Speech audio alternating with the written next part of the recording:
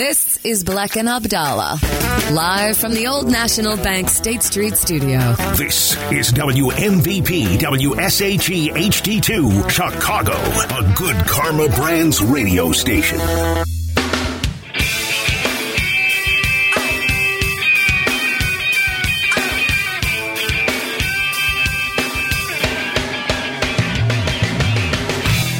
Week 6 kicks off tomorrow night. Soldier Field, Commanders from Washington against the Chicago Bears. I thought we had good news today. The injury report was released. Jalen Johnson, he's going to be a full go. N'Keal Harry, full go for the Bears. So they'll get a wide receiver back. And the cornerback, your best defensive player outside of Roquan Smith, should be in action tomorrow against the Commanders. Yeah, absolutely. And, Matt Eberflus said today of N'Keal Harry that he's going to go through the warm-ups and see how it goes before he's officially active and just see how but he's practicing. He's back to full go at practice. Same with Jalen Johnson. He should play. So that's good because, listen, Carson Wentz, we both agree Carson Wentz isn't great. And I think if you look at the metrics, these are kind of two of the same teams except for on defense. I think the Bears are a little better on defense. They force some more turnovers. Carson Wentz turns the ball over.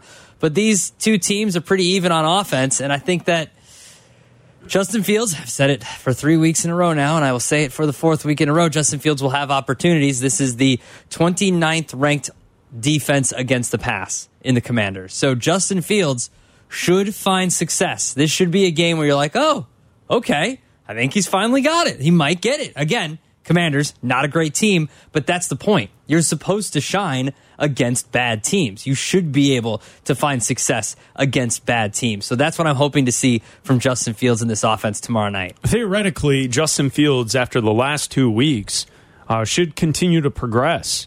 And that's what we're looking for. It was Luke Getsy 2 weeks ago that said after the Giants lost that the offense was moving the football. They just didn't score touchdowns. That was the problem. Mm-hmm. We all kind of heard that and we're like, all right, coach speak. You're sticking up for your guy. He hasn't looked good. All right, we don't really get it. But then against the Vikings, the offense actually did look better. And we can continue to dissect the bad defensive numbers from the Vikings and kind of look forward to the Commanders as well.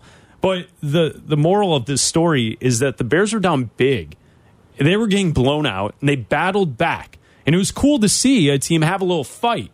It's something that we are accustomed to under Matt Nagy, a team that consistently got blown out when you were an underdog. It was something that happened each and every time. Down by 30 points, down by 40 points, just not in the game. The stats last week were not empty stats. And I know that they weren't eye-popping, the around 200 yards thrown for Fields, the one touchdown, it was a little shovel pass to Jones, a little sweep action. But really, the fact that they were converting on 3rd down, that they were converted a 4th down in a big spot, and that Justin Fields is, finding receivers past 10 yards down the field, I think is a key and a development that hopefully we continue to see. And you keep pointing out the defensive numbers for the Commanders. So that means tomorrow we need to see more from Fields in this offense. Yeah, that's why I keep saying that this is, to me, a must-win game for this football team in the Bears because the Commanders are giving up 255 yards through the air, 110 yards on the ground. They're good against the rush. They're 6th in defense against the run. So Montgomery might not find as much success, although this offensive line has been playing really well against for the run. So I think that they should be able to find some success, but it doesn't mean you abandon the run. I don't want to see a Matt Nagy type game plan where it's like, hey, let's throw 50 times because this team can't stop anybody through the air. I don't want to see that. You have to have some form of balance on offense still. But to me, this is a must-win because of exactly what you just said.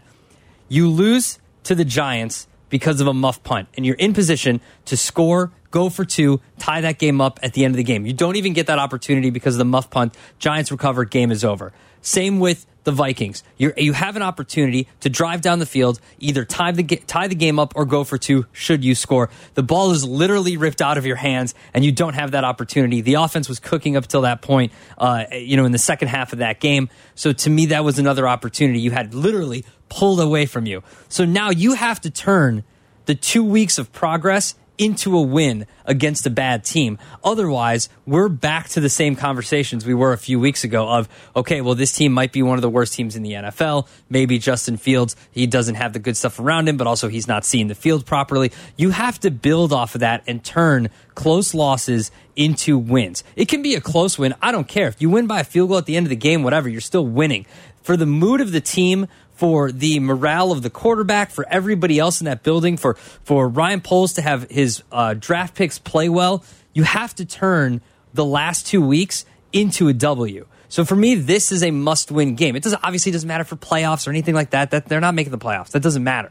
But moving forward, for this team to become contenders as soon as next year, when you can spend all the money and you have all the draft picks, and maybe you say, all right, maybe Justin Fields can be the guy if we surround him with some better pieces, you have to win tomorrow night. On the flip side, Carson Wentz this season, he's put up yards. He's at almost 1,400 yards through 5 games, averaging about 6.6 yards per attempt.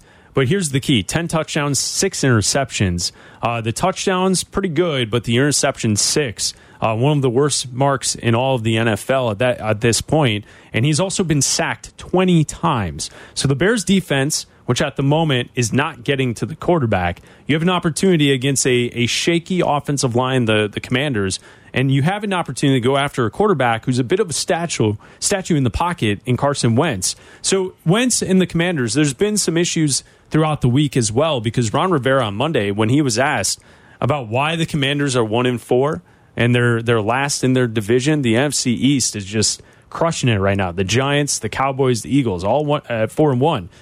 Rivera's response to why they're 1-4 was the quarterback.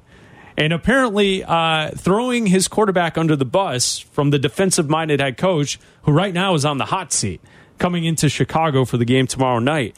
The article on ESPN.com that's up there right now, Commanders' Ron Rivera apologizes to Carson Wentz for his QB remark.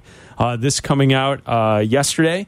And so Rivera and Wentz had a, quote, nice conversation, and they're ready to roll. So the Commanders, bad defense, quarterback problems, a guy who throws the ball away, he's been sacked a ton, and also your coach, who's on the hot seat, is calling out your quarterback in the media, and they're dealing with all this on a short week.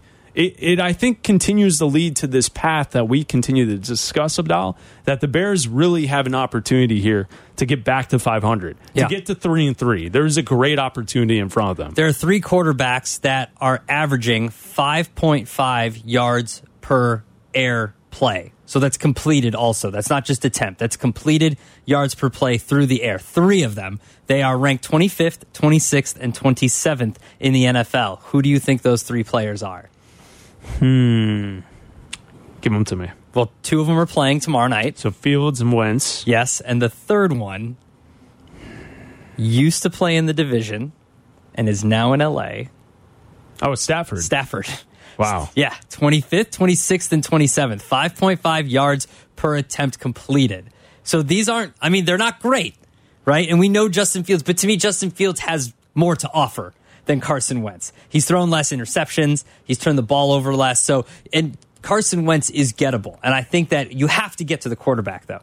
We saw that in the first half of that game on Sunday. The Bears couldn't get to Kirk Cousins to save their lives. Even if Robert Quinn is being double-teamed, you have to get to the quarterback. Those other guys should be free. Someone should be free to get to the quarterback, because that's going to help out your secondary. That's going to help out a young Kyler Gordon. That's going to help out Kindle Vildor. That's going to help out Jalen Johnson. That's going to help out A.J. It's all going to help all those guys out if you can get to the quarterback and create some havoc behind the line of scrimmage. So hopefully they can get to Carson Wentz and force some turnovers. The crowd will be behind them, obviously. They're at home. It's a short week. To me, just everything is lining up to where the Bears should win this football game. Prove that you're not one of the worst teams in the NFL, or one of the 5 worst teams in the NFL. Beat one of the worst teams in the NFL, and have your quarterback continue to progress on offense and take those strides. And then, obviously we get to next season, they add and whatever. But you want to see something from the quarterback. Even if it's like if they're dropping the ball, if Pettis keeps dropping the ball, at least he's making the throws and getting the ball there. You can't control drops, right? Yeah, well. That's just better talent. Like, you have to have better talent. And you can't control that Cole Kmet can't get away from any of the guys any of the blockers. He can't just shed anybody. Well, he catches and he just moves forward. There's no juke in there. There's no hit stick where he could just kind of get a guy off his spot. He's just going forward, catch and go forward. I do want to mention this. As far as the Bears in the first half, I think it's important to have a good defensive first half, because to this point this season, the Bears are 30th in first half points given up in all of the NFL, 16 points given up in first halves. this season per game. And I would say this with the Commanders. Last week they scored 10 points in the first half against Tennessee. The week before that, 7 against the Cowboys. But in back-to-back weeks against the Eagles and the Lions, they were shut out.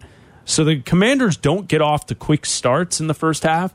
The Bears have struggled in that aspect, and clearly they struggled last week against the Vikings. If you somehow can limit the Commanders in the first half, the Bears' defense has been great in the second half. Mm-hmm. They're 5th in the NFL, only giving up 5.2 points per half in the second half, and that's 5th in the NFL. So in the second half, adjustments are made, and things are changed with Eberflus and Alan Williams and this defensive unit. But the key here is don't allow Carson Wentz to have a day early. No. Let's allow Justin Fields for once to play from a lead. Wouldn't that be nice? Like that really isn't something we haven't seen. Rely on the run game, get a lead, allow the defense to go after Carson Wentz, and play a football game in a different fashion than what you've played to this point this season, where you're the team always trailing, hoping that the young kid can figure something out, pull some magic out. I would like to see the Bears have the lead and play from the lead on Thursday Night Football. It would be nice because then, you can control the clock more. You can afford to run the ball a little bit more. Your defense can play and kind of pin their ears back and go after the quarterback on long down situations. Like, it all starts to me with getting to Carson Wentz and then obviously not starting the game with the wrong personnel on the field, or having your second drive start with the snap going right into your quarterback's chest, and then, you start from behind the 8 ball, and right. you should not be doing that. So that'd be nice, but also play a cleaner game. We've seen in the past couple weeks that, they're not playing as disciplined games as they had the first few weeks under Matt Eberflus. Like, they came out that first game, we were like, see, look at this, no penalties. It's cleaned up. Like, they had 2 penalties. They had that weird, improving the lie of the football penalty, and but you can't do that, but no one really knew that. And then, we've had good, clean football games. And then it's kind of gotten away from them a little bit. So I want to see them play a cleaner football game. They're not on the road. They've won both their home games. So hopefully they can continue that trend here on Thursday night. Black and Abdallah, we're talking football with you at 312-332-3776. If you want to join the conversation, you can call us. We'll talk football with you. We're coming up next. You're listening to Black and Abdallah. ESPN 1000, Chicago's home for sports.